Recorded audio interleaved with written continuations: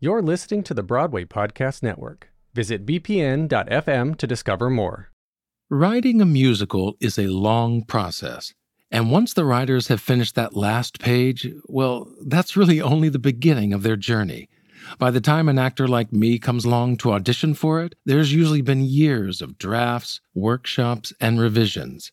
Now, as a listener of this podcast, you know that this summer has been a welcome return to the stage for me in a new theatrical adaptation of Anne of Green Gables, my first musical since the whole COVID shutdown. And it all started with a self-tape audition back in February of this year that then culminated in several callbacks with the creative team a few weeks later. Well, today I'm joined by two of the people who were in that audition room. Hi, I'm Maddie O'Brien. I wrote the book and lyrics to Anne of Green Gables, and I'm originally from upstate New York, just outside of Albany, New York, and I've lived in Williamsburg, Brooklyn for the last 15, 20 years. Hi, my name is Matt Vinson. I am originally from Mobile, Alabama. I live in New York City now, and I'm a composer. I write for musical theater, and we're working together on Anne of Green Gables. While I have spoken with individual writers and composers in previous episodes, this is my first time to speak with a musical writing team. Matt and Maddie have done several musicals together, but for this conversation, we focus on the many years it has taken for Anne of Green Gables to get to this point here at Goodspeed Musicals in Connecticut, and how they are preparing for its potential future. Throughout the episode, you'll also be hearing samples of music from Anne of Green Gables, as Matt and Maddie share 3 stories of its humble beginnings, learning to take and not take feedback from others, and how actors influence the rewriting and editing process. They even talk about a time when collaboration with producers took a turn for the worst. Okay, round 2. Name something that's not boring. A laundry? Ooh, a book club. Computer solitaire, huh? Ah, sorry, we were looking for Chumba Casino. That's right, ChumbaCasino.com has over 100 casino-style games. Join today and play for free for your chance to redeem some serious prizes. ChumbaCasino.com. No purchase necessary. Void where prohibited by law. 18+ terms and conditions apply. See website for details. Lucky Land Casino, asking people, what's the weirdest place you've gotten lucky? Lucky? In line at the deli, I guess? Aha, in my dentist's office. More than once, actually. Do I have to say? Yes, you do. In the car before my kids' PTA meeting. Really? Yes. Excuse me, what's the weirdest place you've gotten lucky? I never win and tell. Well, there you have it. You can get lucky anywhere, playing at LuckyLandSlots.com. Play for free right now. Are you feeling lucky? No purchase necessary. Void where prohibited by law. 18+. Terms and conditions apply. See website for details. The show grew into something that I didn't even recognize by the time it was going up in the second production of it. And I was so disappointed by that, and it was heartbreaking, and that's why I left New York and went back to get a master's, because I couldn't face creating anymore, really.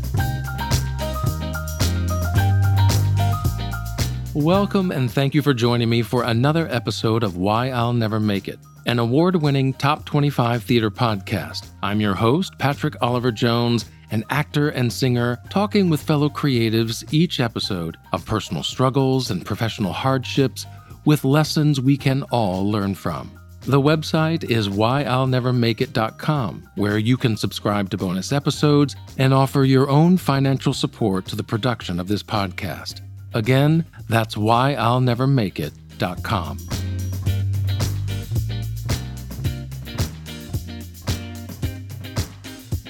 Welcome, Matt and Maddie. It is so great to have both of you here. Thanks, Patrick. Hi, nice to be here. Thank you so much. We've been working together for a few weeks now, but we first actually met in the auditions, which were a few months ago. And I imagine that, you're isolated, you're writing, you're together, but then you kind of start to bring this out, and the auditions are really your first chance to see it on people. And so what is that process like when you first start hearing this music in the voices of other people? Absolutely. I think that's really that's a very important part of the process for the music. I think it's being able to not only hear the range of the performer, but also being able to start to hear the sort of the emotional phrasing and how it sort of tries on for size with the various performers. And so I think that basically, just hearing the song gives me a sense of how I can imagine it on stage.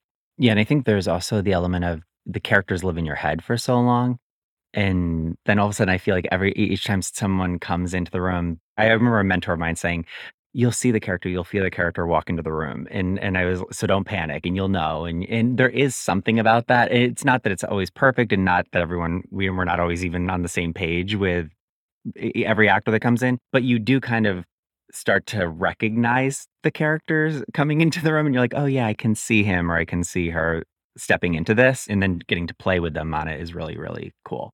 The first story that you wanted to talk about goes with the beginning and how the two of you came to this classic story of Anne of Green Gables and the journey of bringing it to the stage. And from what I understand, it really began with one song, right?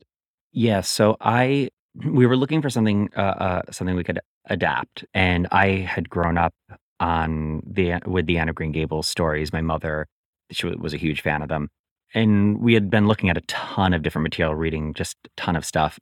And I thought, oh, Anne's so imaginative, and she's so, I think she could work on stage, but and had been tried on stage in different plays and musicals before, but none that had been on Broadway or, and so we thought it was fair ground to try for it. And I wrote a lyric that's still in the show called "Oh My Diana," and it really is pretty much what you hear in the show right now was pretty much the original lyric. And I sent it to Matt, and I think we got in the room or did you write it without me? Actually, we wrote in the room. It was right before you were about to go off to grad school for a couple of years. And so we were just tying things up, and you had the lyric, and we said, well, let's write one more before you go.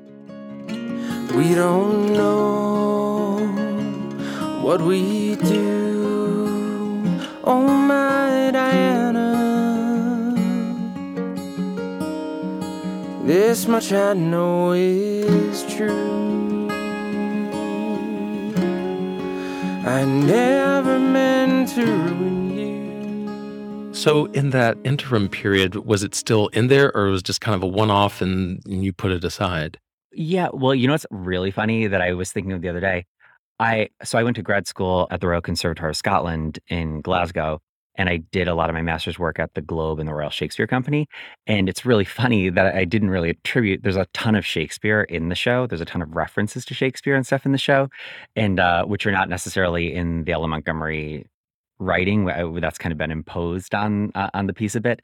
And I was thinking that's really funny. And I did write a little bit more. I was like, oh, this could kind of work for Anne, and this could, and I was just playing over there, not even really, I think, sending a ton to Matt.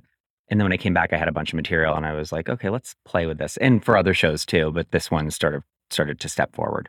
Well, I'll say that with that song, "Oh My Diana," there was a period where we just, because you were away, we said, I'm not sure if we're gonna, write together. We weren't sure what the next step would be. But that melody had haunted me through that time. It just wouldn't go away. And so I think having written that song, I just knew that there was something more there. And so just being able to then come back to it. We definitely met back up when we came back to the city, and then I think it just was like, oh, let's try another thing, and one thing led to another. Yeah. Was it an easy fit? Was it like just an instant kind of spark chemistry between the two of you, or did it take a little while for you to come together? I'll field this one.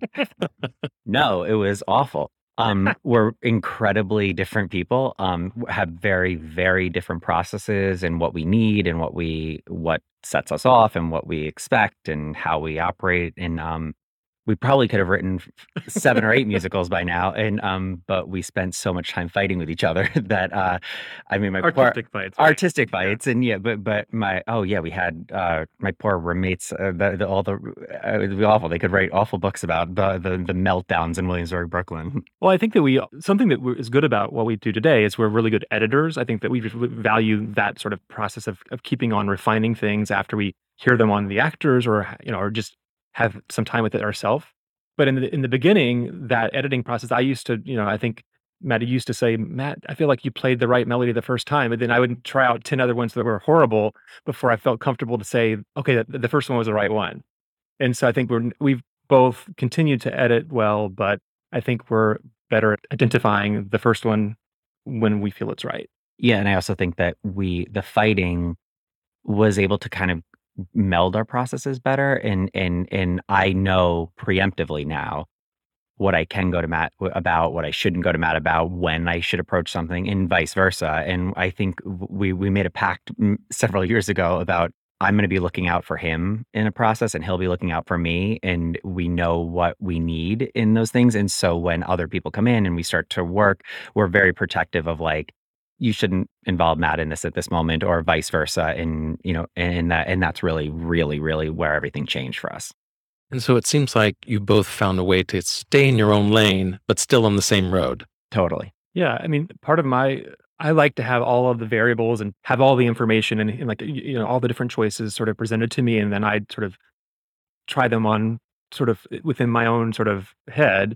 I think Maddie works a different way. I want to know nothing. I don't want any opinions. I don't want to think about it. I want to follow my gut.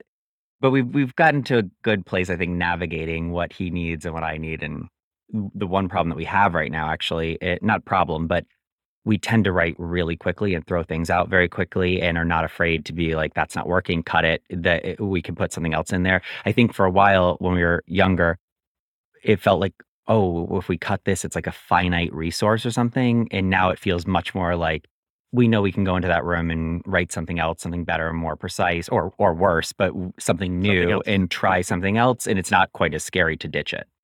So when it comes to coming together for Anne of Green Gables, now this is as you said, it's a beloved story. It's been around more than 100 years now. And so was there a sense of responsibility in approaching this kind of story for a musical treatment? Yeah, and actually, the hardest part, yes, there was, it's classic and you want to honor that. And we knew in any adaptation that we did of someone else's work, being writers, you have a certain respect for, you don't want to mess up someone else's thing. You want to treat it with care. And there was that aspect. But I actually think what was the hardest aspect of the Anne of Green Gables starting point was I felt like I could see how Matt and I could do it. And I didn't see it being Oklahoma. I didn't see it being like this, pastoral thing right from the very beginning. And the real struggle and challenge was to, even with Matt and I getting on the same page about where we were aiming for, where was the sweet spot that we could bring something new to it, was defining that tone, that attack, the style of the piece, and then translating that to every collaborator and producer and artistic director and stuff that we've had to have meetings with all this time to say like, oh no, it's sort of this and not that. And only recently have we really been able to have, I think, a great team together that understands where we're heading and aiming, stylistically. Don't you agree? Yeah, I agree. I think that with Anne in particular, the character of Anne has the depth of emotion, and it also has the comedy. And my experiences of being in the room with Maddie is that Maddie is very entertaining. And the comedy stuff, I mean, it's just in terms of, I laugh at things that you say and lyrics you write. And so I knew that part would be there. And I also know that we can write things that have that depth of emotion. And so I felt that it was the right match for Anne in particular. Was there a sense of, as you said, you were trying to explain it? Because if I was explaining it, I could draw from many different musicals, A Spring Awakening here, a Little Bridges of Madison County there. I would have these references, but obviously you were creating something new. So did you draw from other resources like that? What was that process? It's funny. We obviously are, even the musicals you mentioned are some favorites. Yeah, we have all that context in the sense of musical theater, but it's really funny. I think that when we start to work on a piece, we tend not to start with a musical language that's based in theater. It tends to be Brandy Carlisle, the Indigo Girls, not even speaking specific to this piece, but in the past has been the artist Mika was a big influence at certain points, and things that we pulled from kind of started the conversation about the aesthetic that we were going for, and in the harmonies and in the way that the characters sounded and spoke, and knowing that we both come from the musical theater already, and that's sort of just a huge influence on us anyway. That just is always going to be seeping in there and kind of filling in the cracks. And we have an eclectic sensibility. Part of the aesthetic that we started even before Anne was sort of this collage idea of bringing together all these various shards of glass, musical glass in some way. There's so much in Anne that is personal to me. I mean, I grew up in the South, I'm a gay man. I grew up in the church. So like a lot of church music there's a history there that's personal to me. So that comes in certain moments. Other moments, there's this, this effervescent quality to it that I've experienced give me joy. And so that's just sort of how I sort of think about it from an emotional place, and that I think seeps into the music. Now, Maddie, you have written plays, just straight plays by yourself. What made you want to make this a musical rather than turn Anne into another play? It's had adaptations that have been in definitely television series and things that have been done that have been very successful over the years. I haven't seen all of them, but I know that some of them have even cult followings.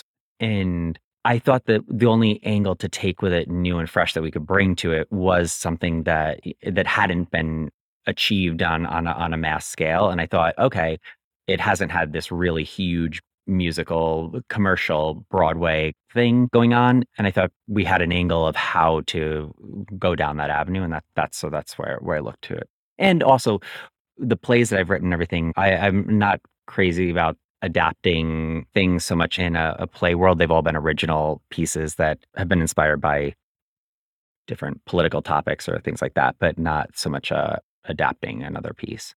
So you'd mentioned other adaptations, and one of the most famous is the TV movie series from the 1980s, produced by Kevin Sullivan, starring Megan Follows. And I'm curious if you're both familiar with that, and did that influence where you went with this or how you composed this particular adaptation? I know that it exists. I've never seen it. And I know it has a huge following, and I actually cannot wait to someday sit down and watch it all because I've only heard the most amazing things, and I know Colleen Dewhurst is in it, which I just adore. But one of the things that when we started adapting it, the first reading we ever did of it was 4 hours long because I wanted to make sure we were really working out of the source material. So I wrote no book to it, and we just essentially 90%, at least 95% of the dialogue that I used were just directly mined from the Green Gables book to make sure we were really grounded in that so that it wasn't pulling from any other adaptation or anything. And then slowly I've like punched it up and removed things and edited. But so that's really where it stays grounded. Eventually I would love to, when we have our version up and out there and stuff, I would love to see all of them, but not until that's done. Well, and a lot of the original text is very flowery in a way and very verbose. And I think that first reading was very long because of that. But now you've put some zingers in there. I think inside, like there's a little Matty O'Brien sort of sitcom punch to it. Yeah. I think it's good. I think the thing that it needs to feel fresh to a modern audience, I think some of the romantic language and sugarier stuff needs to be balanced with a little acid. And I think it's about just bringing that out of and it's actually there in the writing in a lot of places, but you've just got to choose wisely what scenes you're doing and what things, and then punch them up a bit. They say you never wear a dress. They say your hair's always a mess. They say you're trash, more or less. Well, getting to the second story that you wanted to talk about is the fact that you had to bring on producers, collaborators onto the project. Obviously, it wasn't just the Matt and Maddie show anymore. Now you had to bring other people on, and specifically working around their own preconceived notions of this original work. What were some of the pushback or disagreements, differences you had in those opinions? Well, several times throughout the long process that it's been, we have introduced the idea, the title, Anne of Green Gables, and people will, I think, gravitate towards thinking, oh, that's wonderful. Our audience will really love that. There's like this, little house on the prairie kind of aesthetic that I think comes to mind. We've even seen that reflected back on some initial like visuals and posters that have been mocked up, for various productions. And I think that right away, we knew that we had a different vision in mind for the aesthetic, the branding, because it is so important that it's a contemporary classic. And so right away, the first thing you see and first thing you hear should reflect that. I totally agree. And it's been a learning curve for us and for the people that we've worked with on the project. Luckily, we had Justin Nichols, who we had collaborated with before as a producer on a different piece. And so we were able to sort of figure out with him how to point people in the right direction, the right vision that we were going toward. And then, we've had Eric Cornell and Jack Sennett and these other producers join in who have been wonderful at also, they kind of got it and saw the potential there. And they've helped translate it to, when we came out to Goodspeed, we had meetings with them, and Donna Lynn saw it when it was at the Finger Lakes. And it's just been a process of sort of getting a united vision and also being open to how that vision is reinterpreted for specific audiences and to speak to people so that they feel like, oh, this show is for me. And that's a whole process into itself. Hello, it is Ryan, and I was on a flight the other day playing one of my favorite social spin slot games on ChumbaCasino.com. I looked over at the person sitting next to me, and you know what they were doing? They were also playing Chumba Casino. Coincidence? I think not. Everybody's loving having fun with it. Chumba Casino is home to hundreds of casino-style games that you can play for free anytime, anywhere, even at 30,000 feet. So sign up now at ChumbaCasino.com to claim your free welcome bonus. That's ChumbaCasino.com and live the Chumba life. No purchase necessary. VGW. Void where prohibited by law. See terms and conditions. 18+. Now, as an actor, I certainly understand the role of the director, the choreographer, music director. I certainly know their input and how they can steer things.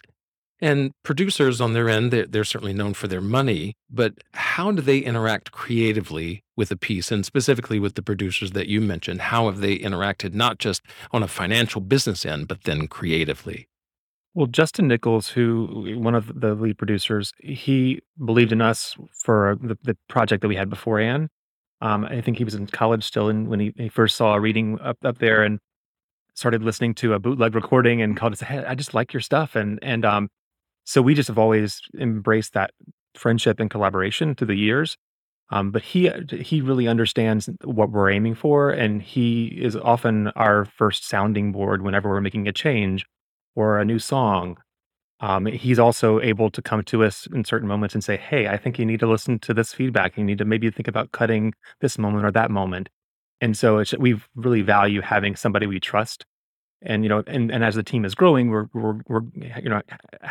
broadening that circle of trust as well. Even this week, we met with Eric Cornell, who's one of the other producers who's early on to the project, and his partner, Jack.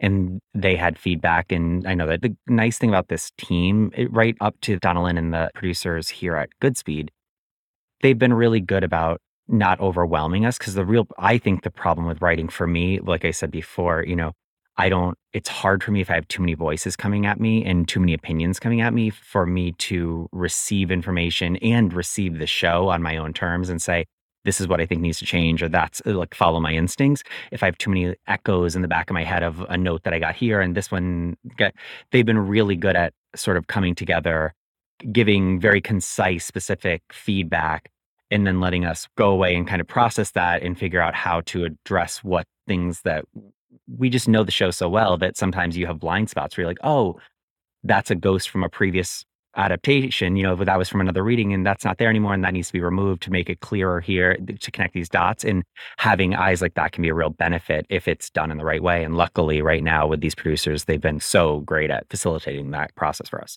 Well, and what's so interesting is that it's the two of you, and then you start adding these other people, and eventually the two of you become a minority when it comes to the voices in the room. How do you stand up for yourself? Speak louder now. It's funny. Yeah, now it's really weird. You kind of hand your baby over to all these people, whether that's producers and directors and choreographers, and you really have to trust the people that you're collaborating with, and you have to trust the feedback loop. They're interpretive artists. We're generative artists. We generate this material, but we have to have people interpreting it, right down to actors and stuff.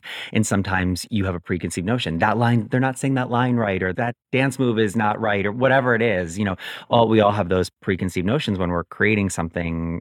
But oftentimes, if you trust a team and you trust the people that you're working with, and you trust their process and how they work, you'll find that they can scratch the itches that you're looking to have, the things that you wanted to address in the original ideas, and also elevate them in a way that you hadn't anticipated it going into this place or that moment landing. My favorite thing ever, I always say, is when an actor gets a laugh or tears out of something that I just had not, that was totally surprising to me. And it happens a lot. And those are the best moments, not when they execute the moment that I know is going to get the laugh. Well, and we want to make sure that there are no mysteries. I mean, there's certain just technical things that we conceived when we initially were in the room together. Some of those writing sessions were 10 years ago. And so we just want to make sure that there's not ever a moment in the room where there's a mystery to be solved, because we're there to support the process as well. We're, as opposed to, a piece where the writers are not part of the process, or it's someone who's no longer around. And it's a two-way street, because I think that's, again, we respond well on the spot, hearing it reflected back for the performers, and make edits on that basis as well. So it's just, we really value being in the room for that feedback loop. With Anne of Green Gables, was there a moment where someone, whether the producers, director, came to you and said, okay, this isn't working or this has to change, and you didn't agree with them, but you changed it anyway and may have come around and like, oh, I guess that was better? I had an experience early on when I came out of college, and one of the first shows I wrote was, uh, uh, I'm not even gonna mention the show, but it was a show that it got a lot of heat really quickly and blew up in this big way. And there were a lot of wonderful producers attached to it, and there were a lot of more challenging producers attached to it, and it became an unproductive feedback loop. And there were changes going in that I wasn't aware of, or it wasn't in control of, and the show grew into something that I didn't even recognize by the time it was going up in the second production of it.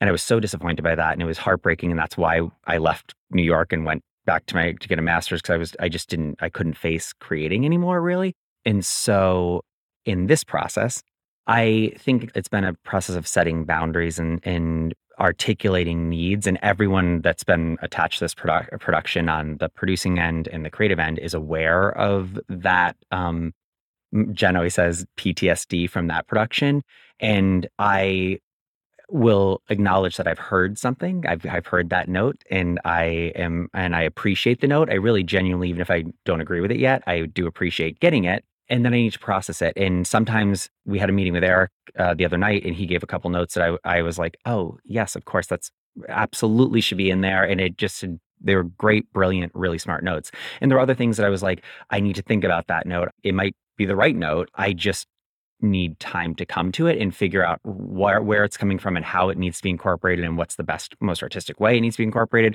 or if that note needs to be addressed in another way through direction or choreography or whatever it might be.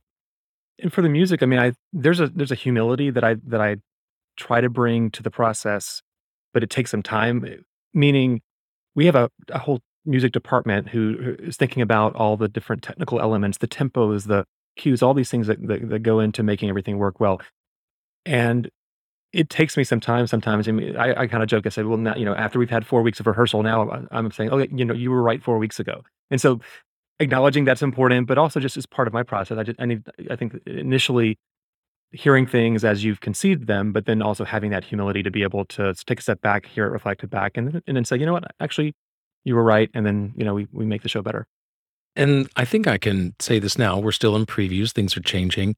So far, one major musical number that was cut. What was the process of taking out a musical number that we had rehearsed, that we had choreographed, that was in it, and then we decide to, okay, let's cut it? Was it time? Was it storytelling? Many things? It's a number called The Asylum that was one of the first numbers we wrote, or very early on numbers that we wrote. It was sort of more of a proof of concept number when we started writing it. We were trying to figure out how Anne's imagination worked and how the ensemble worked with her and stuff.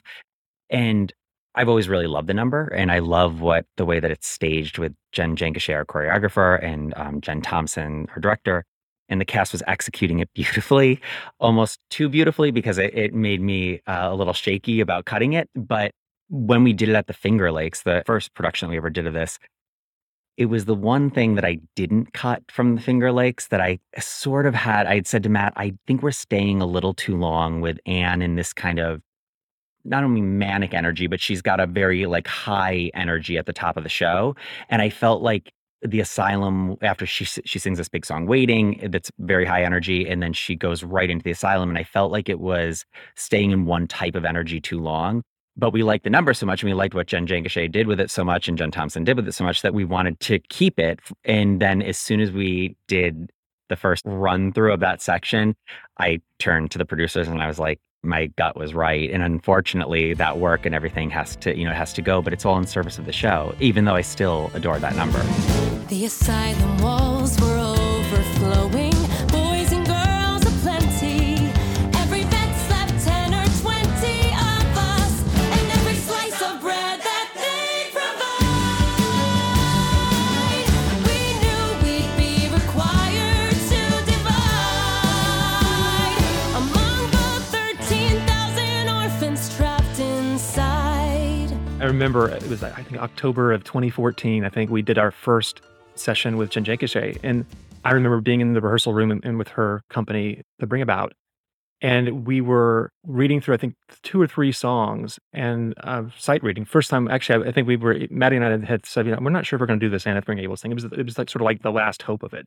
And then in that session, things were going okay, but then we sang The Asylum, and I was at the piano, and Jen Cachet was on the other side of the room. I remember looking over at her face when the first time she heard the vocals come on that bridge. There were dragons in the cellar, and I saw the spark and things in her eyes lit up, and I sensed that was the moment when she thought, "Okay, I can do this piece."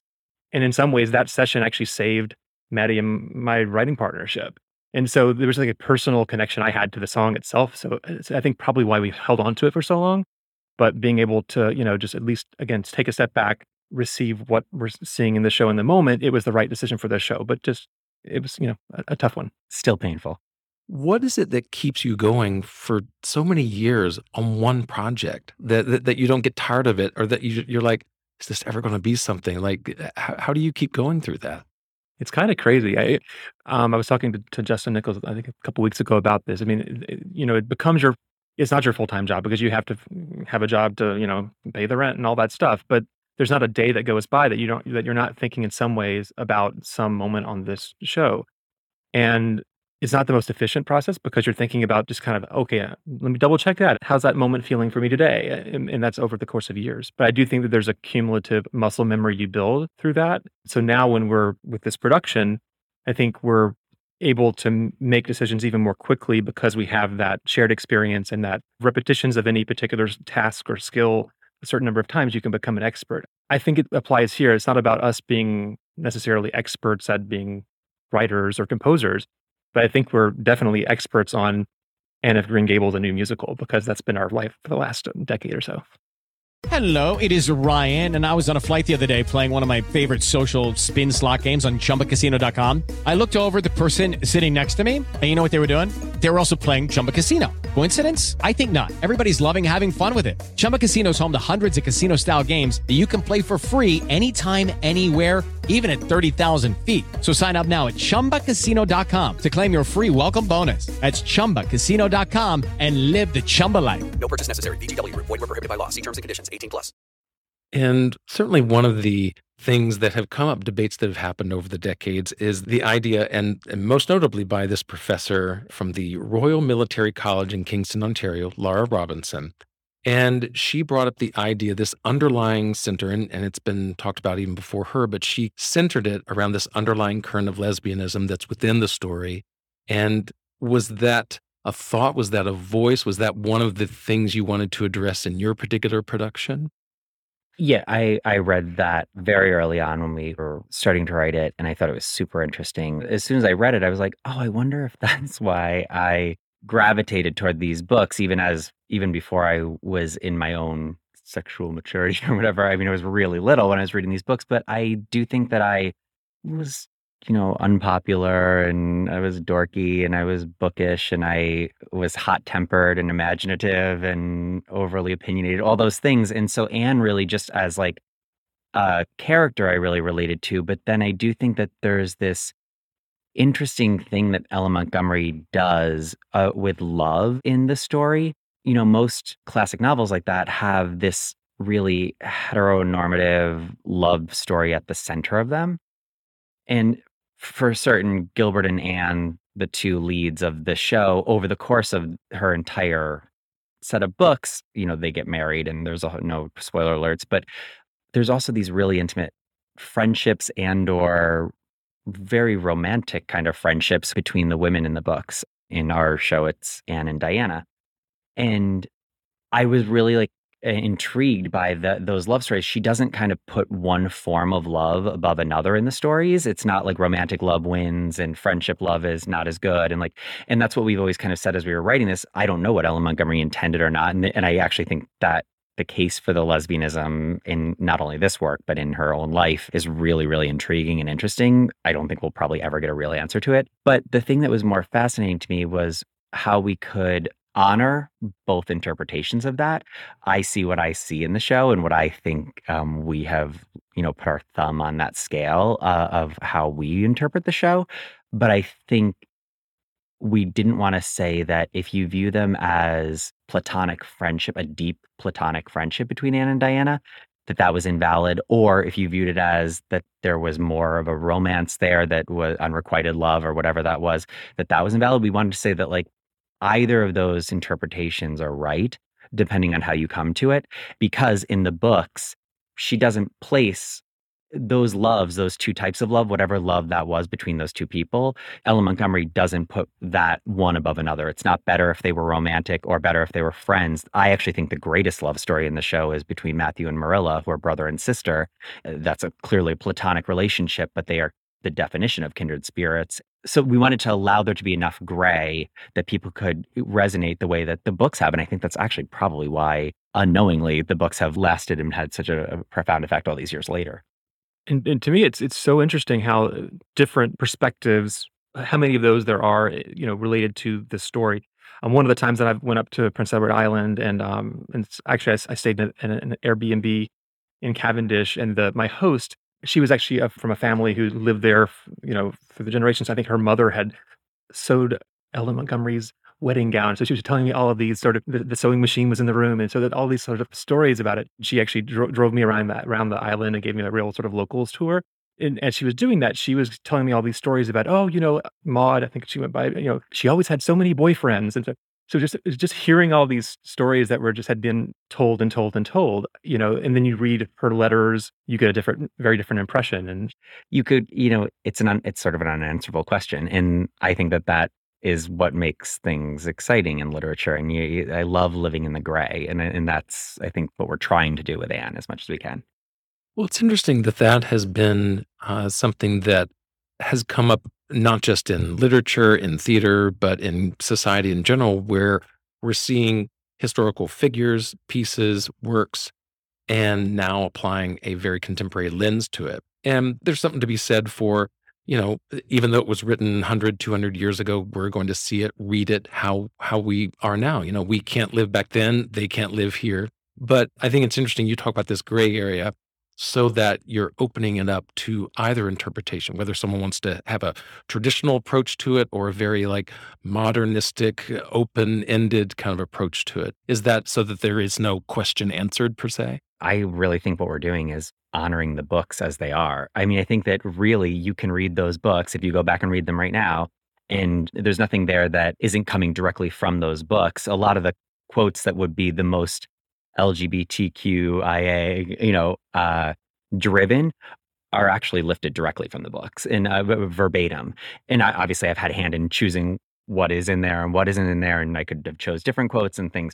So I actually would say that all we've really done is sort of honored what Ellen Montgomery put there. And they're not my original characters. I don't know what was really behind those questions. But I do think what resonates with me is that I think in society, especially nowadays, if you're not romantically coupled or if you're single, there's sort of a stigma still crazily to that kind of thing.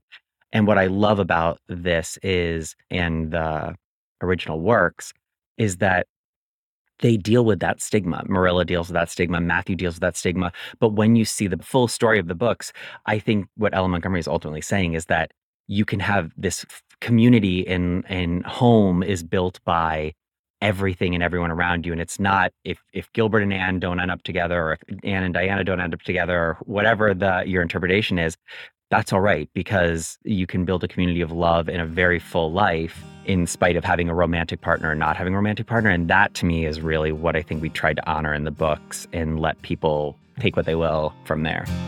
There's so many thoughts and theories I could show you, but the greatest quest or query is to know you. I want to know you.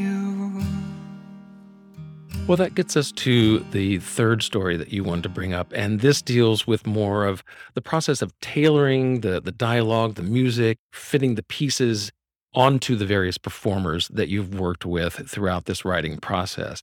And do you ever find yourself looking for actors who fit the story like that? or actors that come in and they kind of expand it in a new way, and that's who you go with instead? Is there a criteria that you have when picking that actor? Maddie, you can speak to the audition process more, but the thing for us is we have years on this project before we ever had the opportunity for productions, and so some of actually Michelle Ventimiglia, who's our Diana, is the only person who's ever played Diana, and we've worked with her in workshops and practice rooms. She was part of that 4 hour, yeah, and she stuck with it, which is astounding. But she did the very first 4 hour reading. I actually saw her in this concert at Ars Nova. As I recall it, it was sort of like electronic looping music and very not our Anne of Green Gables, though very enjoyable, but just not what we were doing. And I sat there and I was like, I really think that girl could be Diana Barry. Like I just had this weird thought that and she really wasn't doing anything that you would think would be like Diana Barry for us. And so I stalked her online. I really did. I went and she had just YouTube videos. graduated. Yeah, she had graduated Carnegie Mellon. And I can't even remember how I did it, but I found her contact information and I just begged her to do the first reading. And as soon as we started working with her, it was no questions asked. That's who it was. And luckily she stuck with us this entire time. But there is something too. We've also had other people attached, people that we've written in mind for. We had ideas for Marilla, and I always kind of write with actors in mind, even if they're never going to do the part. It just helps me kind of isolate the tone of the voice and the things in my head. And sometimes we get lucky, and sometimes they do it, and then sometimes they book other projects and they can't do it anymore, and it all rotates. But I think that each actor leads you to the next correct choice. And I believe, when they say that, if it's your story to tell, you'll tell it. If it's whether it's the actor or whether it's us. And sometimes they book the right thing and they leave us and they go and do something else that's wonderful. And we need to believe in that. And then we just need to open our eyes and say, okay, what did we learn from them? What was wonderful about what they brought to the role? What are we going to miss? What are we going to cry about? What are we going to be panicked about that we don't have them anymore? And who's coming in that can scratch that itch, but also what do they bring a new angle on? And one of the people that we had, a perfect example is Marilla. We had an actress, Nancy Anderson, who I've worked with a ton, play Marilla brilliantly in a couple readings. And she actually, in our first reading, she played Rachel Lynde. Oh yeah, she played Rachel Lynde originally, and then then I had her start doing Marilla with it, and she was brilliant Rachel Lynde too. But we started doing Marilla with her, and then she did it at the Finger Lakes with us. She booked 1776, and she was completely devastated, and she'd been with the project for so long, but it just was a direct conflict. But we got to go back into the audition room, and Shay Cat, Sharon Catherine Brown, walked in, and they actually do have very similar things about them in some way. I couldn't put my finger on the energy or quality that they do in the role that is similar. And then Sharon also brings this whole other thing that Nancy, it's just a different aesthetic that's so uniquely Sharon.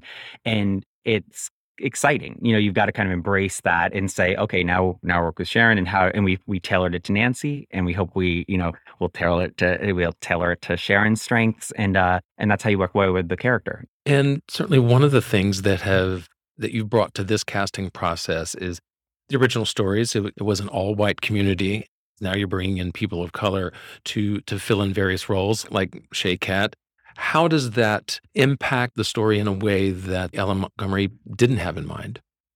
Well, the first thing I'd start with is that actually, it's such a beloved story for Canadians, and so we're two Americans writing, the story, and so right there, I mean, there's universal, without a doubt, a universal appeal to the story and the themes around the world, and I think so. Starting right there, this is a story for everyone, and so there shouldn't, I think, be any limitations in terms of what those people, need to look like. Well, yeah, and Avonlea, though it was on Prince Edward Island, and there's just the truth of the makeup of Prince Edward Island. Avonlea's a fictional town, so we can make it whatever we want. And really, honestly, when we started this rehearsal process, this is the first show I've ever cast where I've gotten every single first choice actor that I wanted in the room with us. And usually it's someone gets double booked and we can't get this person, we get this person, and it's all shakes out. However, but it was really cool that I didn't even realize it at the time, but as the confirmations were coming in, I was like, this was literally every single person was the first choice that I had for this role.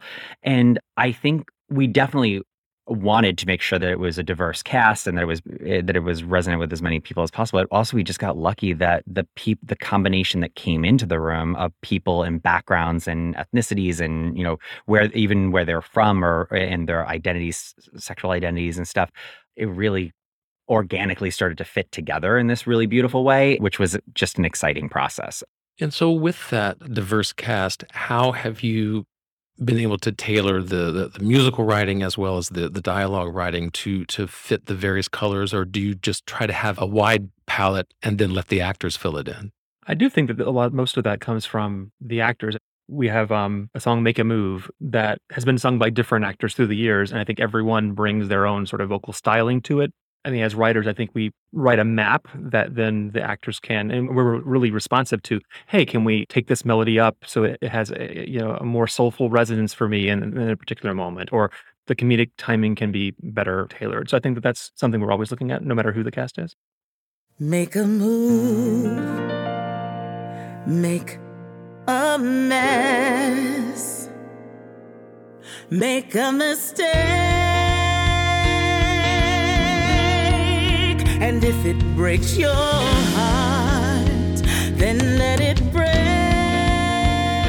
You're always sort of tailoring the suit to the person, and I'm always shocked when people don't do that, because I just think to myself, like, we have the ability to change things. Like, we're not dead, we're not dead writers. So, like, why wouldn't we fit it to each person? And actually, in those instances, it's usually just Matt, myself, and the performer at the piano, and we have what we've written, and then it's just a matter of a real conversation, a push pull, and they'll say my voice sits here better, or this sound is better for me, and we just try and slowly inch it toward what really plays into every strength that they have. And if you do that, it makes us look better.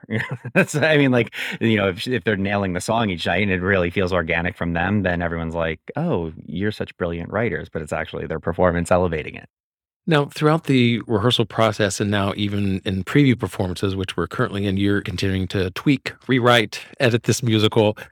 Now, when does that process end for you? When do you know you're finally done with this particular musical piece or dialogue? Friday at noon. And we're so excited. The deadline. Yes. We can't wait for this production, Friday at noon. And then you will see Matt and I disappear for at least several days of, relaxation and not thinking about Anne of Green Gables at all. Yeah, I mean, the hardest part is the in-between. Like, right now, the nice thing about it is it's up and running, and you have a cast doing it. And so there's a lot less questions in that. You can just see the audience is getting that line. They're getting that's getting laugh. It's not, we're staying too long in this. It's a little less ephemeral in your edits, because you're just like, we're too long here. It's going too fast, whatever. And so that's really nice in the process. The thing that's really unfortunate in that process is that you also have a cast performing, 8 shows a week and going to rehearsals, and you have to understand, like, how much these changes affect that and also affect the show for a couple days. Like, when we put in a change, the cast needs to catch up. They need a couple days to just, like, make that feel organic and connect the dots again. And so you have to be sort of judicious in that process. I think we really made an effort to allow, especially in these times of COVID and stuff, we were trying not to change that much during the first few weeks of rehearsals, so that Jen and everyone, we didn't want to be tinkering too much as they were putting it all up on its feet initially, which means that right now we've had to do some more tinkering. Luckily, the show's in great shape, and I think changes that we're putting in this week are doable and friendly, and to both the cast and to the show and to us. So that's a nice feeling too.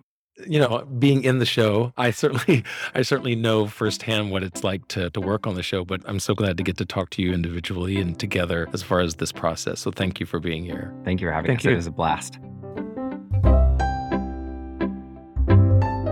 To learn more about Anne of Green Gables, its run at good speed, the concept album recording, as well as Matt and Maddie themselves, you'll find links to that and much more in the show notes. You'll also see a list of the voices that you've heard throughout this episode, singing the beautiful music that these two talented artists have written. Thank you so much for joining me, along with Matt and Maddie, for this inside look at musical writing. Please help support the continued production of Win Me by going to whyillnevermakeit.com and click subscribe. You'll get access to plenty of bonus episodes and interviews, as well as my sincere appreciation for helping make this podcast possible. Well, that does it for me, Patrick Oliver Jones, in charge of writing, editing, and producing this podcast. Why I'll Never Make It is a Win Me Media production and is part of the Helium Radio Network and a member of the Broadway Makers Alliance. The current Anne Shirley playing here at Goodspeed, Juliet Redden, will take us out of this episode singing the reprise of A Different Kind of Girl. Make sure to join me next time as Matt, Maddie, and myself will be talking more about Why I'll Never Make It. They say your dreams are too bizarre. Don't wish too big, don't reach too far. You're an orphan and a girl. Remember, that is all you are. They say you do not fit the mold, that you're belligerent and bold. Worst of all, you won't do as you are told. Well, let them talk, I will not hear it. The future calls and I don't fear it.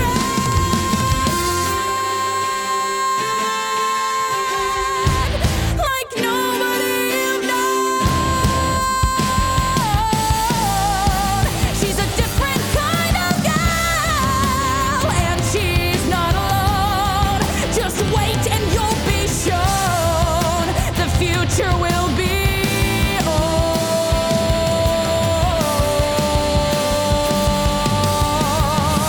by a different kind of gal.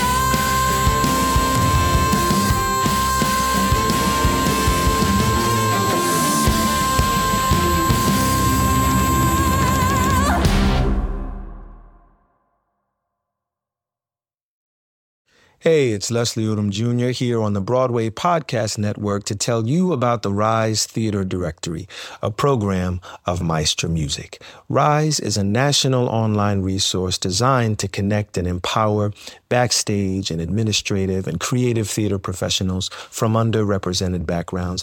If you work or aspire to work in the theater community, this can help you find your next project. And if you hire theater professionals, search the Rise Theater Directory to find your next team. Create your profile now and get more information by visiting risetheater.org. That's theater with an RERISETHEATRE.org, because only together we rise.